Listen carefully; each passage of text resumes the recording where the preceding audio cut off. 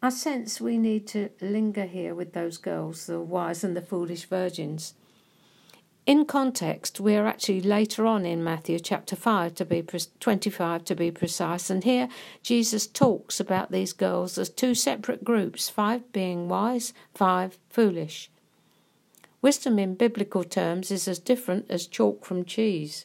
Wisdom has nothing to do with common sense, which is just that, common.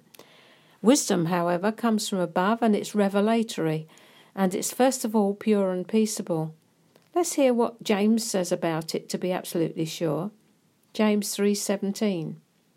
But the wisdom that is from above is first pure, then peaceable, gentle, willing to yield, full of mercy and good fruits, without partiality and without hypocrisy.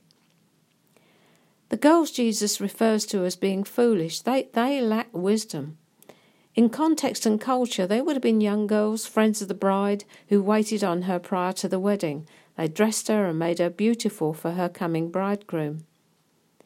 In Matthew 25, Jesus speaks of the ends of the age and uses a parable about these 10 girls. Specifically, he's speaking, as I said, to the nation of Israel, to whom he had come, but they didn't listen. So these girls had heard of a king who was to come for the bride, but they never believed on him. They weren't born again. They were religious. They were without oil in their lamps, the oil of the Holy Spirit. They understood about religion and church. They attended regularly, but they didn't know him.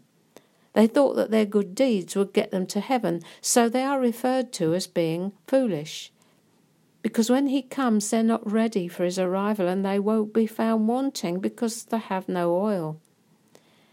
While this parable isn't for us, it's for the nation of Israel, as I've said, there is a way in which we can go to sleep as these virgins did and lose our edge. Forget what ecstasy was ours the moment we believed. We get into a rut, leave our first love. Now that opens up a whole new can of worms, because it's just what Jesus had to say about a certain church in the book of Revelation. It says it to the church at Ephesus. They'd known him, been on fire even, but somehow they drifted into works.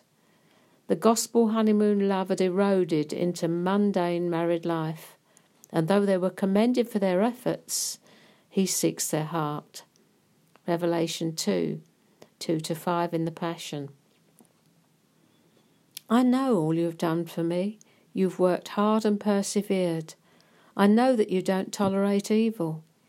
You've tested those who claim to be apostles and proved they're not, for they were impostors. I also know how bravely you endured trials and persecutions because of my name, and you've not become discouraged. But I have this against you. You've abandoned the passionate love you had for me at the beginning. Think about how far you've fallen. Repent and do the works of love you did at first. I will come to you and remove your lampstand from its place of influence if you do not repent. He is only, ever and always concerned with our heart and where its wellspring is. And we know how to find that, don't we? It's what consumes our thinking 24/7. How's it working out for you?